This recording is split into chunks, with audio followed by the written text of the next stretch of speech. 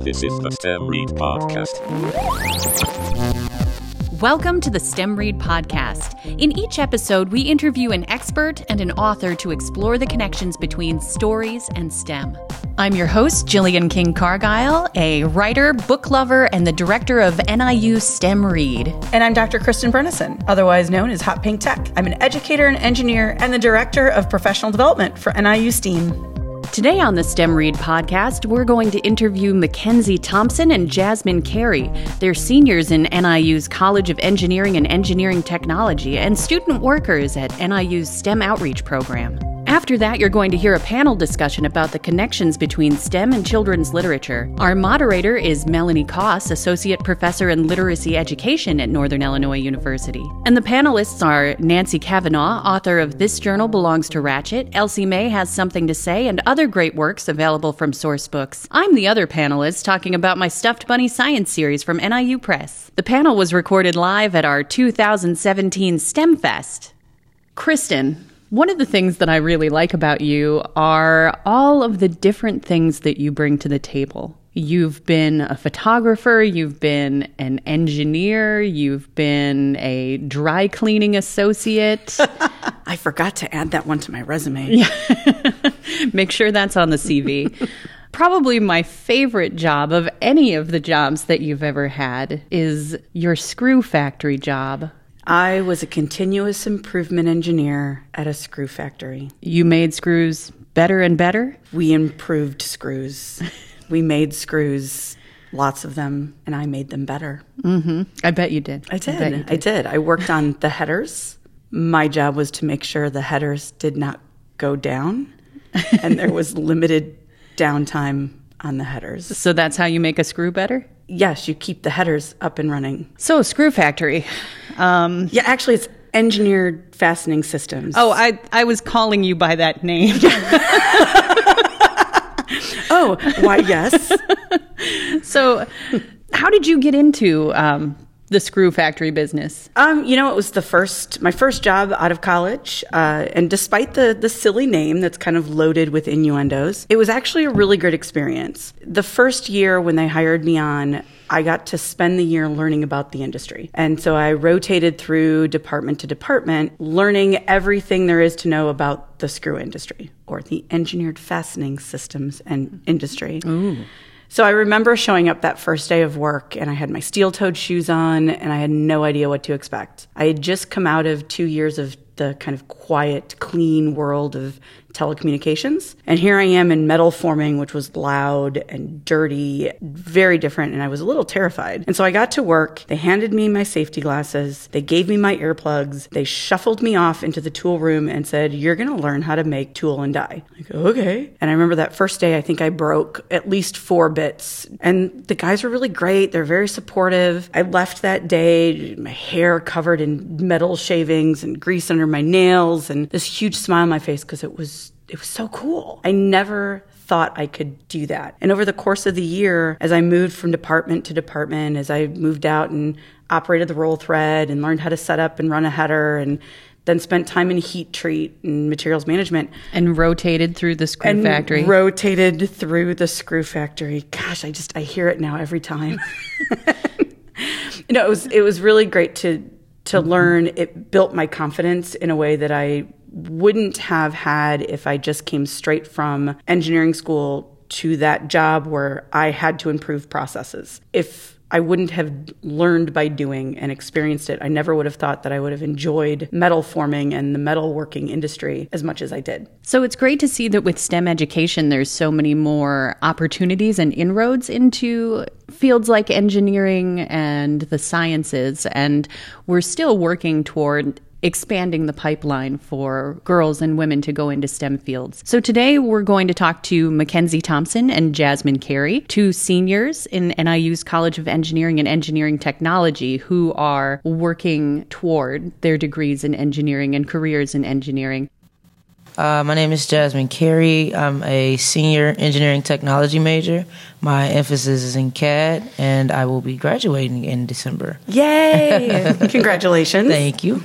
Then my name is Mackenzie Thompson. I am also a senior, but I'm a mechanical engineering student with a Spanish minor, and I will be graduating in May.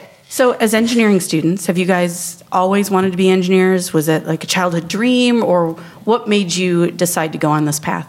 For me, it was middle school and high school. They started offering the Project Lead the Way classes at my middle school in 8th grade, and just really enjoyed it and decided to stick with it through high school and just really enjoyed it, really enjoyed my teachers. They always kind of pushed me to follow it, and that's how I ended up deciding to do it. So, for me, I was always interested in building and taking apart and figuring out how it worked. And then in high school, my teacher started entering me in competitions, which I gradually got better at over time. And, what kind of competitions? Like bridge building competitions, programs where you get to work with real architects and engineers and things like that. And so I kind of got to see the inside before actually learning like all the book work behind everything. So I was like, oh, this is cool. It was earlier in your school career that you're like, this is definitely where I want to go. Yep. Yeah. Is there one person that when you look back, you're like, yeah, this is the person that really supported me? Or was it just kind of the environment you were in? A little bit of both for me. Over the years, I can think of a couple teachers. Like I know in 4th grade, we did what was called accelerated math. And so everybody kind of worked at their own pace on math. And she really encouraged me. Like I just flew through things and she never really held me back. She let me go. She let me just work as fast as I wanted to. And so like on the math side, that was kind of what did it. And then my Project Lead the Way teachers in high school would have been probably the main ones as well. For me, it was a specific teacher. At the high school I went to, we had like majors, so to speak. So I was in the drafting major, and the teacher, Mr. Stapleton, that's the one that put me in the competitions. And he also got me my first internship my senior high school, where I went to a program called ACE Mentorship. And that's where we worked with the architects, construction workers, and engineers. And we actually built a project that's still located on the west side of Chicago. Oh, that's so cool. I got like a lot of hands-on experience right there. So you guys knew going into this what engineering was. You've experienced firsthand. It wasn't like this conceptual, what do engineers do? Yeah. Yep. It's getting even more intense today. Like I think both of us are like high school. We really figured it out, but now kids are figuring it out in like middle school, elementary school. Like they're figuring it out fast today. Yeah, as you see engineering kind of come down to the elementary level, kids are understanding what engineering is, but a lot of times teachers aren't quite sure how to really talk about what engineers do. It's still kind of this mysterious, what's an engineer? They're the ones with pocket protectors and glasses, right? Exactly. No, they're the ones who drive the train. I have had people tell me that before. I'm like, who knows what an engineer does? It's like, they drive trains. Yes, that's not wrong. One kind of engineer, yes. Yeah. Let's broaden that definition a bit. Well, I think that, I really liked drafting, too. We had industrial engineering in junior high, but it was also like shop class. So you did some drafting. You also made some wooden bowls, and you folded metal and did things like that. And I loved drafting, though. I thought it was really cool. And then when I got to high school, I was like, I want to take drafting classes. And the advisor said, no, you don't. That's for the kids who are in shop class. That's for the kids who are going to do other things. And you wouldn't be happy there. That's not what you really want to do. Girls don't do it. And so I was like, oh, okay. I guess I won't do that then. So they basically did everything they could to discourage me from going on that path. Yeah, I had a similar experience. So I was industrial engineering for my undergrad, and I didn't I didn't even really know what engineering was until I hit maybe 2 semesters in, which is funny because my dad was a quality engineer. Okay. But I did the same thing. I'm like, I wanted to be a pilot, and I had someone kind of laugh at me. I'm like, no, you can't be a pilot. Why don't you go this route instead? I didn't realize that you were shut down. I was shut down. One of the reasons that I was directed towards industrial engineering was because I was told that has more human interaction, and as a woman, as a girl, that's the one you should go into. Don't go into electrical or mechanical. That's really math heavy and physics heavy. Why don't you try industrial? Because it's a people engineering. And you're like, okay, but it was one that did appeal to me. So what has it been like for you two as a female engineering student? It's been fun. Not to go crazy here, but it's been fun to beat some of the guys that are more, biased towards it's a guy field. It's, this is for guys. It's been fun to beat some of those guys. Then you have your nice guys that are, respectful and right there with us. But no, there hasn't been as much of the challenges that I hear about directly towards me, but I have seen them with other young women in the department as well. As far as, especially when it comes to like those CAD classes, and when you have to actually draft on the computer, I see a lot of girls shy away from that class because it's either too fast paced or they don't feel like they're keeping up with everybody else in the class. I just kind of take it upon me to try to help those girls and make sure they know, especially like the freshmen and the younger ones, they know they can get through this. It's not at the end of the road. So trying to be a good mentor and a good role model for those female students who are just entering, because it's kind of scary. Yeah, it is. It's intimidating. It's really scary. I know in my graduating class, there's probably 150 or so who graduated from all four of our engineering departments, and I want to say there were 5 women. So there were 5 of us. But how about for you, Mackenzie? For me, like for you guys had like instructors or teachers tell you. I've never really had that, but I've definitely had other students, especially in high school. I remember I took a metals class. I was the only girl in a class of probably 20, 30 guys, and most of them were upperclassmen. So I got jokes constantly about being a girl. But since I had those supportive teachers, that really helped me. And then like coming to college, it's definitely not as visible as I'm sure it used to be against females in engineering, but there's still sometimes those underlying tones. Like my internship this past summer, I was trying to open a valve, and it wasn't the valve, or it wasn't me that couldn't do it. It was the thing that was holding it just couldn't hold tight enough. And the intern that was working with me, he's like, "Hey, do you want the strong guy to open that?" Oh, exactly. And so, exactly. He didn't even realize what he was saying, but I still think most guys are very receptive to it, very professional and very respectful of us. But I think there are those underlying tones sometimes that are just kind of directed at you. So you just have to find the people that are respective and trust and appreciate your opinion as a female in engineering field. Stick with those people, and you'll really do a good job. Or that see you as an engineer and not a female engineer. Exactly. You're an engineer. Yeah. You're just as much an engineer as that person and that person and that person. Exactly. So what advice would you give to either kids in the K-12 system right now who are thinking about going into engineering school, or even those who are just starting college and are starting to kind of get into their classes? Well, personally, coming from a Chicago public school, a lot of those high schools are becoming like CTE schools, which is career technical education. I would encourage everybody to try those classes, those woodworking, those weldings, shop and drafting, things like that, because you never really know exactly. You never really have a plan in high school. It's like, oh, I like this, I don't like this. And it's hard to kind of pinpoint what exactly you want to do when you get to college. And I feel like if you have that plan, and once you get to college, if you can, declare that major and get right into it, it helps. It eases a lot of stress of, I don't know what I'm going to do still. By second year, I'm still undeclared. This pressure is kicking in. I would encourage students that if they have those opportunities presented to them, to take them. Because there's even going to be like that work gap that's coming up. All the older workers are retiring and things like that, and they're looking for people with skills in the industry as well as experience. So I would encourage students to take those opportunities if they're presented.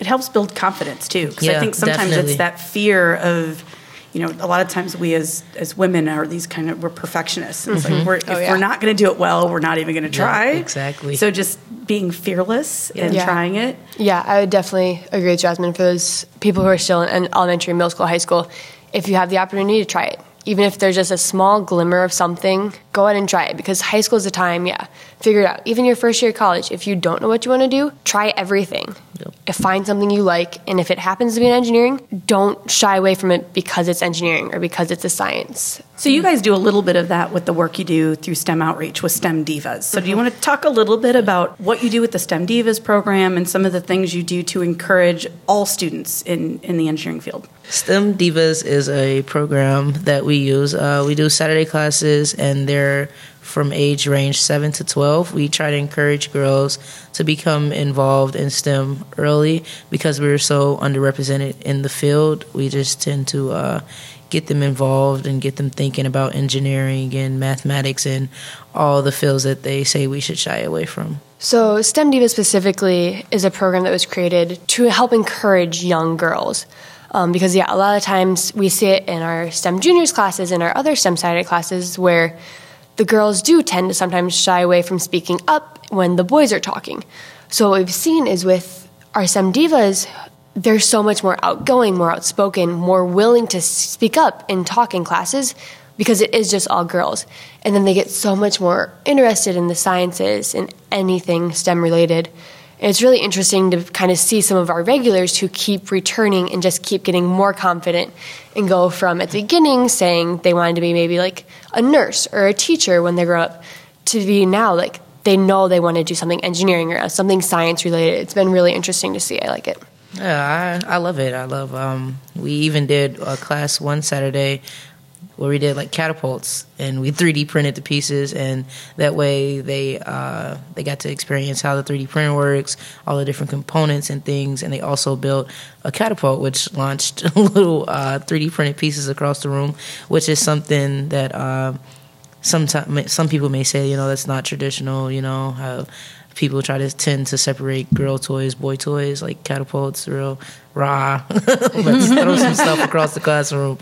You guys actually give the girls power tools and everything. Oh, yeah. They're building and they even worked with this past summer. We have smaller handheld drills that we have about 12, and we usually distribute it. But for the particular project we were doing, they weren't strong enough, so we even gave them the big drills this summer, and they were perfectly fine. And these are second, third graders with the power tools in the classroom. Learning safety, and they're learning all the different, what goes into it. Yeah. What advice would you give teachers from elementary all the way to high school on ways they could support girls, but even those boys, any student who's not thinking that STEM is for them? Never tell someone they can't do something. If a kid comes to you and tells you that they want to do something, don't go, even if you don't think they'd be good at it, don't go, no, don't do that. Or how about this instead? Encourage them. Ask them why they want to do it. See what their background is and find that spark of what interests them and try and help them increase that and do what they want to do, because they'll be happiest doing what they want to do, not what you think they should do. So I would support that. I would just say encourage the inquiry.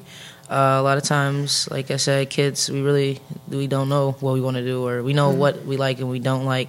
So encourage that inquiry. Oh, like why do you like to do this? What about this pleases you, or what about this makes you want to go for it? And what excites you? Yeah, exactly. Yeah. What excites you about this? I would just encourage that instead of trying to, like Mackenzie said, make that decision for them.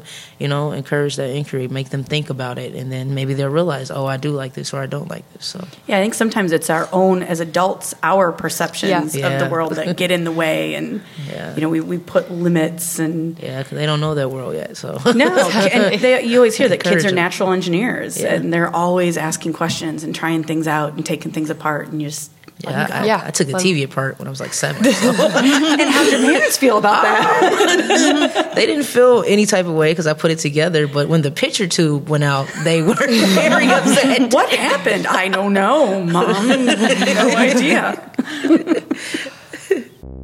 You just heard our interview with Mackenzie Thompson and Jasmine Carey. They are seniors in NIU's College of Engineering and Engineering Technology and student workers in NIU's STEM Outreach program. After they graduate, Jasmine is going to pursue a master's degree in educational technology, and Mackenzie is looking to start a career in additive manufacturing. You can learn more about STEM Divas and other Saturday classes and summer camps from STEM Outreach at niu.edu/STEM. Up next is our panel discussion with moderator Melanie Koss, author Nancy Cavanaugh, and me. One of the key differences between our experiences and Mackenzie and Jasmine's experiences were that they were exposed to STEM careers so much earlier and got to experience choice. They got to do things like Project Lead the Way, be in competitions. They got to have internships and lots of great things that helped build their confidence and really helped them explore and see if this was something that they wanted to do. I was excited to hear that for both of them, the interest in engineering was something that came on from a very early age. I know for me, it wasn't until I got to college. So it's exciting to hear the younger generation that's coming up who is discovering engineering so much earlier. Well, that's one of the great things that we have here at NIU is STEM Fest. STEM Fest is this super exciting thing that we put on every October. We fill the Convocation Center, the basketball arena, with hundreds of hands-on activities. We've got everything from soldering to robot wars to a creepy crawly petting zoo to sci-fi authors. It really cuts across the entire continuum of STEM. Yeah, and that's a great way for people to just get excited about what's happening in STEM and STEAM and to also try things. It's like a nice buffet. This idea of building confidence is really something that Nancy Cavanaugh explores as well in This Journal Belongs to Ratchet. It's the story of a young girl whose father is a mechanic and she's homeschooled. So she is a master mechanic alongside her father, but she has a hard time making friends and balancing what she wants her life to be like as a young girl with what her father wants her life to be like as an assistant mechanic. So our next segment was recorded at Northern Illinois University's STEM Fest on October 21st. You're going to hear a panel discussion about the connections between STEM and children's literature. Our moderator is Melanie Koss from NIU's Literacy Department, and our panelists are myself and Nancy Cavanaugh. Good afternoon, everyone. We're so glad you are here to join us to hear all about STEM and children's literature. So I am Melanie Koss. I'm faculty here at NIU, and I do the children's literature classes, and I am so honored to announce that we have two authors with us today. We have Jillian King Cargyle and Nancy Cavanaugh, and I am going to let them introduce themselves, and then we'll start our panel. All right. I'm Jillian King Cargyle. I'm the director of STEM Read at Northern Illinois University, and I am the author of the Stuffed Bunny Science books, The Toy and the Twister, The Toy and the Tide Pool, and the newest one, The Toy and the Test Drive, that just came out. They are fast-paced adventure stories that explore different STEM concepts. And I'm Nancy Cavanaugh. I'm a middle grade author, and the book that brings me here to STEM Fest is This Journal Belongs to Ratchet, which we'll be talking lots more about. Okay, so both of you have books that are related to STEM in one way or another. And so what I want to know for you is, what is your personal interest in themes of STEM, and how did you get into writing books with STEM themes? I'm actually married to the reason I'm involved with STEM, because my husband was a industrial arts teacher, and so he ran an auto shop, a high school auto shop for years and years. And we had this great big brainstorm of an idea years and years ago when I was a teacher and he was a teacher, that we should have a class for elementary and middle school students in the summer to teach them how to take apart engines and put them back together again. So in order for us to do this really cool idea that we had, my husband, of course, had to teach me all about engines. So I learned how to take apart a small engine and put it back together.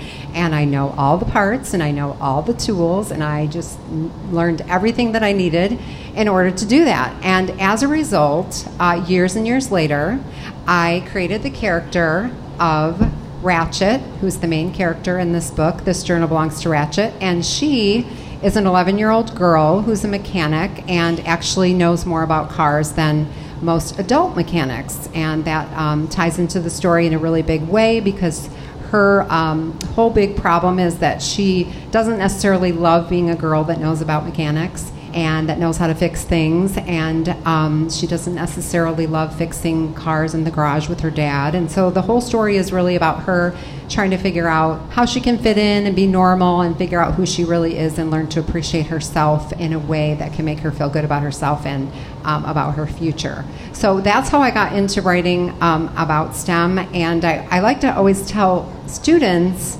and schools when I visit, when you learn something, you never know exactly how you're going to end up using that knowledge. Because when I learned about how to put engines together and take them apart, I never dreamed that I would create the character of Ratchet. Well, I have always loved science, but I never really wanted to be a scientist. I always thought it was more fun to hear stories about science than to actually do the science. I don't know, that was just me. This book came about, I wanted to write about tornadoes because when I was in 5th grade, a tornado hit my town.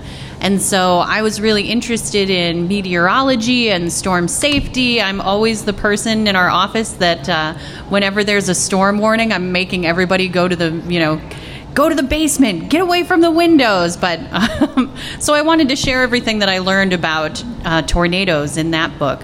But I think it just comes from a love of telling stories about science in different ways. I think you both actually already touched on what I was curious about as to whether or not you worked on a STEM field. So what I want to know is, when did you know that you wanted to write books, and why did you decide to write books for young people, or all people?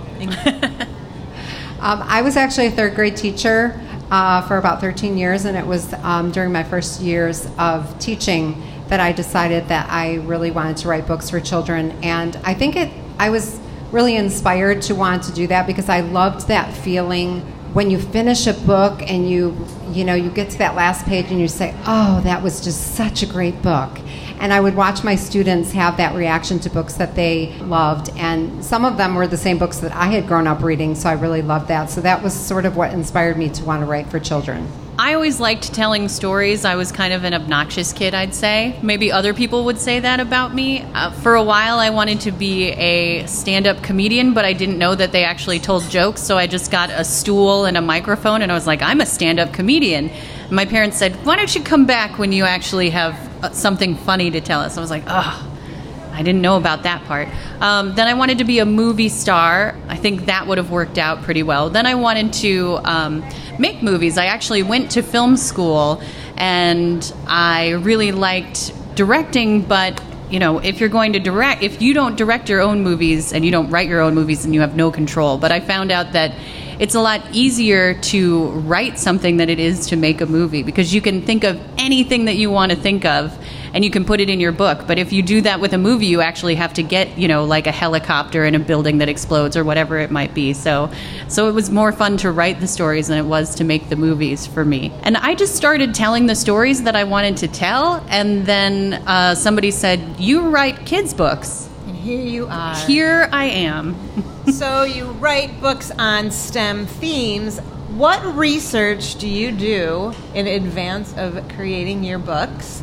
And then I want to know one of the most interesting bits of research that you came across when you were researching for your books.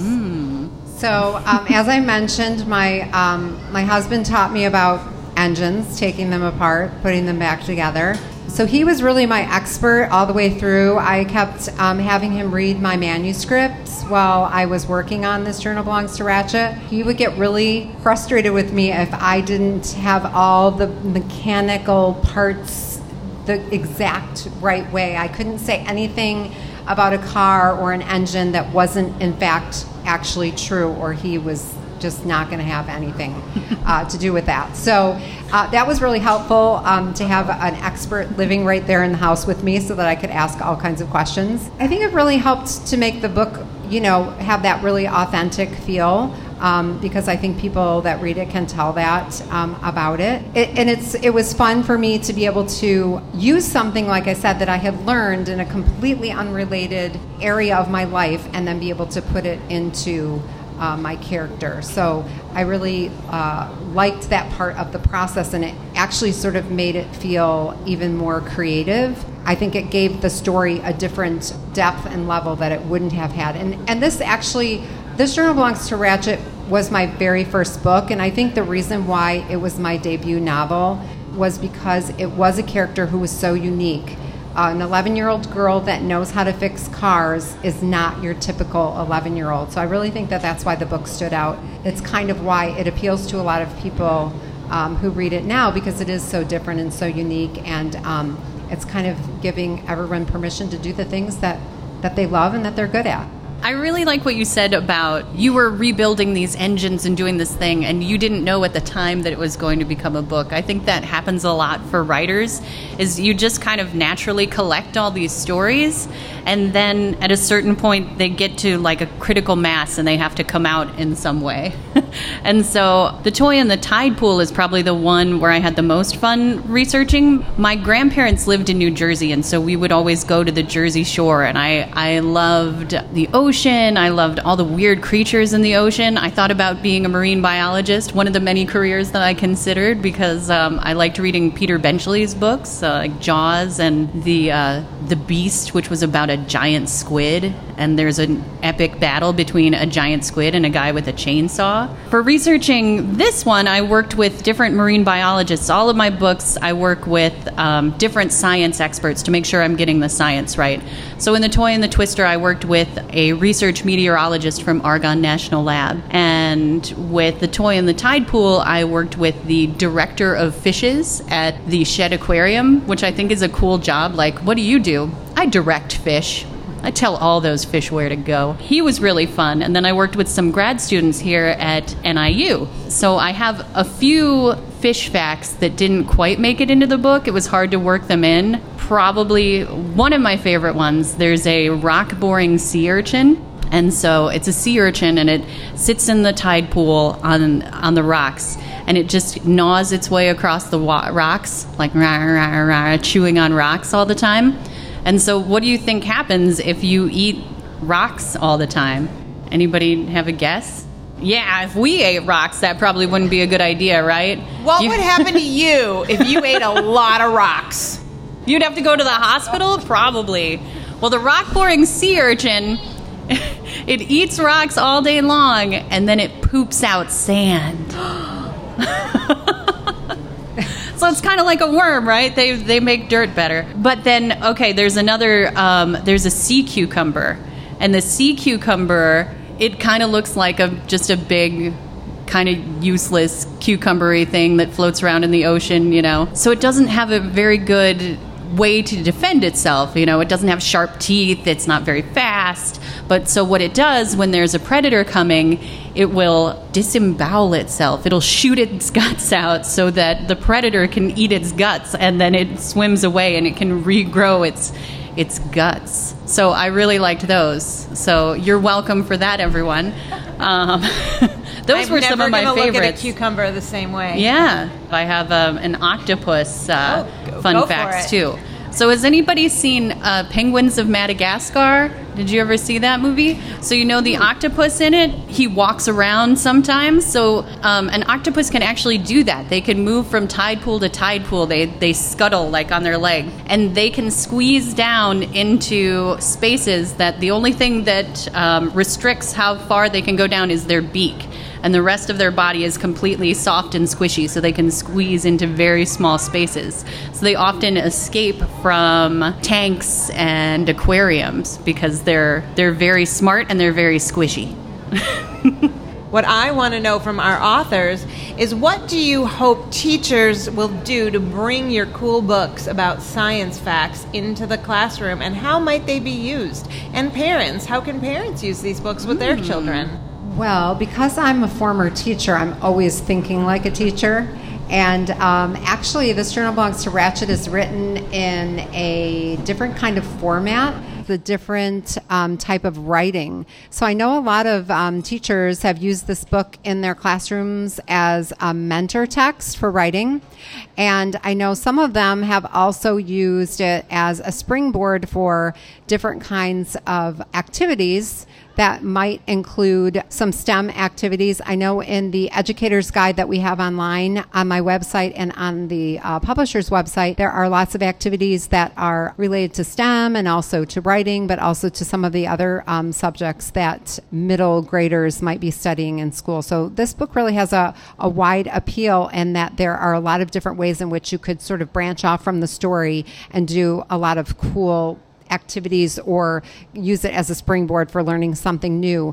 One of the interesting facts that I learned, I forgot to share this when I was talking earlier. It's not an octopus story, but I was kind of trying to make the father character in the story a little bit wackier than he already was. Ratchet's dad is a little bit wacky in that he's this kind of really crazy environmentalist. He takes everything to kind of the end nth degree. He just tries to get out there in the community and do everything that he can to save the earth. Well, one of the things that he ends up doing to make the environment better is he doesn't want to drive around in a regular car, so he drives around in a car that runs on vegetable oil. And my husband gave me that idea because his students had at one time done this special project where they actually designed a car that could run on vegetable oil. So I have Ratchet's father going around to a restaurant in town called the King of Wings and picking up vegetable oil as he drives through town. It smells like chicken wings as he goes by. I have this vision now of a car driving on vegetable oil, shooting like popped popcorn out of the back. That would be the best car in the entire world. That I'd would be run behind delicious. it. We've got to get somebody to make that from STEM Outreach, I think. I believe her husband's graduate students There already you go. have it. I think we are we have going to a- bring the microphone back so Yeah. you can ask them any question that you want, especially those related to STEM and reading. How old were you guys when you started writing books? Well, I liked to write when I was younger, but I really didn't want to actually write a book until I was a teacher. So it wasn't for me until I was all grown up that I really began to write seriously. But I did always enjoy writing. Yeah, I think the first book I wrote was when I was about your age. There was a young writers contest at my school, and I wrote a book called What Would Happen If You Ate a Fuzzball, which was all about this girl who eats a fuzzball that she finds on the floor and all these different things. She's imagining what might happen to her, all these different things. And then The Eel Who Lost His Way Home was another one of my early books when I was in grade school that was about an eel, wait for it, who lost his way home. So So you have always had I a guess fascination so. with sea creatures. Yes. I just made that connection just now. That was Because I made it for you. whoa, you just made that. That blew my mind. We have another question. Why do you guys write books? Why do we write books? Well, I get inspired by the books that I read. So that's really my inspiration. When I read a really good book, it makes me want to write a really good book. So that's where I get my inspiration. And I also got a lot of inspiration from my students when I was teaching. They always gave me a lot of really good ideas for characters and for plot ideas and things like that. I really like to entertain people. So I think books are just a way to make people happy and share interesting ideas, and I love being a part of that. I love telling stories that will get people excited about different things. Like these, I hope that they get people excited about science, but I write other books too. You love science? I love science. Yay, science. I like math, too. Yay, math. Yeah, math. Have it back. He wants to know, have you ever written a comic book about science? Oh, good question. Oh, I haven't. That would be really cool. Writing a picture book is similar to writing a comic book because I come up with the words and then I work with my illustrator, Kevin Krull, and he takes all the words that I create and he turns them into a story with pictures. And then I actually go in and I take out a bunch of words because his pictures are so good. When is your guys' newest book that you wrote? Okay. Well, the latest book in this series, this is the one that just came out, The Toy and the Test Drive. So this came out in July. That's the newest one. Bear goes on an adventure with a solar car, and then they get into some trouble when they go up Scary Summit where it's dark. I am working on a fourth book for this series with dinosaurs. And then I'm working on a young adult book right now, a horror book. All right, my newest book that just came out is called Elsie Mae Has Something to Say, and it is historical fiction, and it takes place in the 1930s in the Okefenokee Swamp. So if you like adventure mystery kinds of stories and you think that the Okefenokee Swamp sounds like a cool place, you might want to check that book out. And then the book that I'm writing right now is actually about a girl that goes down to Florida to spend the summer with her grandma and ends up on a widow's bucket list karaoke road trip. So that's kind of a mouthful, but that's what it's about. So we'll see where that leads. I'm not exactly sure yet because I'm still really in the midst of it, but it should be a lot of fun. So I like everything about it, though. When did you guys start to be authors? Well, my first book, which was This Journal Belongs to Ratchet, that came out in the year 2013. But before that, I was writing stories and sending them in for 18 years before I got my first book contract. So I got a lot of rejection letters. And I know you're probably looking at me going, how could she look so young when it took her so long? That's probably not what you're thinking, but I didn't wear glasses when that all began so long ago. But so it was 2013 when I first became a published author. But I felt like an author before that, but I was just getting a lot of no's and still waiting for that one yes that would bring me to the other side. Yeah, I went to film school, and then I got an MFA in creative writing, and then it took me about 4 more years after that to publish my first short stories. Sometimes it takes a long time, but hey, start now, and then maybe when you're 12, you'll have your first book. You never know. I could ask you a question. Okay. I love that idea. What's your favorite book that you've read recently? Oh, book that I've read recently. Oh, that's a good question for everyone in the audience. Question. I actually just read Wolf Hollow, which was very good. I think that got a Newbery Honor. A Newbery Honor, yes. And I really enjoyed that one. That was a good read. And how about you? What was the last book you read that you really liked? The book I just finished actually was This Journal Belongs to Ratchet. I reread Ratchet, and I loved it. Oh, well, thank you. And it's funny that you mentioned the fried chicken smell. Like, that was such a great detail, that when the dad is coming home, she knows he's coming home because she can smell the fried chicken smell from the grease in his car. Thank you all so much for talking about STEM and children's literature with us. You just heard our panel discussion with moderator Melanie Koss, author Nancy Cavanaugh, and me. So, Screw Factory. Thoughts? I will never live that down. But you made it better and better. I did. I think that what we can take away from today is that you need to give students the opportunity to do things. To explore, right. A lot of times kids don't know what they're interested in until they try it. By trying it, it also builds their confidence so that they kind of stretch that comfort level a little bit more every time they try something new. And I think what the engineering student said was important, that we shouldn't impose our ideas on students. Whether we think they'd be interested in something or good at something or really bad at something, we need to give them the opportunity to try everything that they want to try and to fail. Absolutely. Learning to fail or failing in a safe environment, again, just builds the confidence and makes failure just one more step in a process of learning. So don't be afraid to let your students try new things and get their hands dirty once in a while. They might just find their passion and their calling. And that passion might lead them into a career in environmental awareness, or it might lead them to the floor of a screw factory. You can learn more about our guests and get information on their books and their goings-on the STEM Read show notes. Support for the STEM Read podcast comes from Northern Illinois University. Your future, our focus. The STEM Read podcast is produced in collaboration with WNIJ. Thanks for listening. Thanks for listening.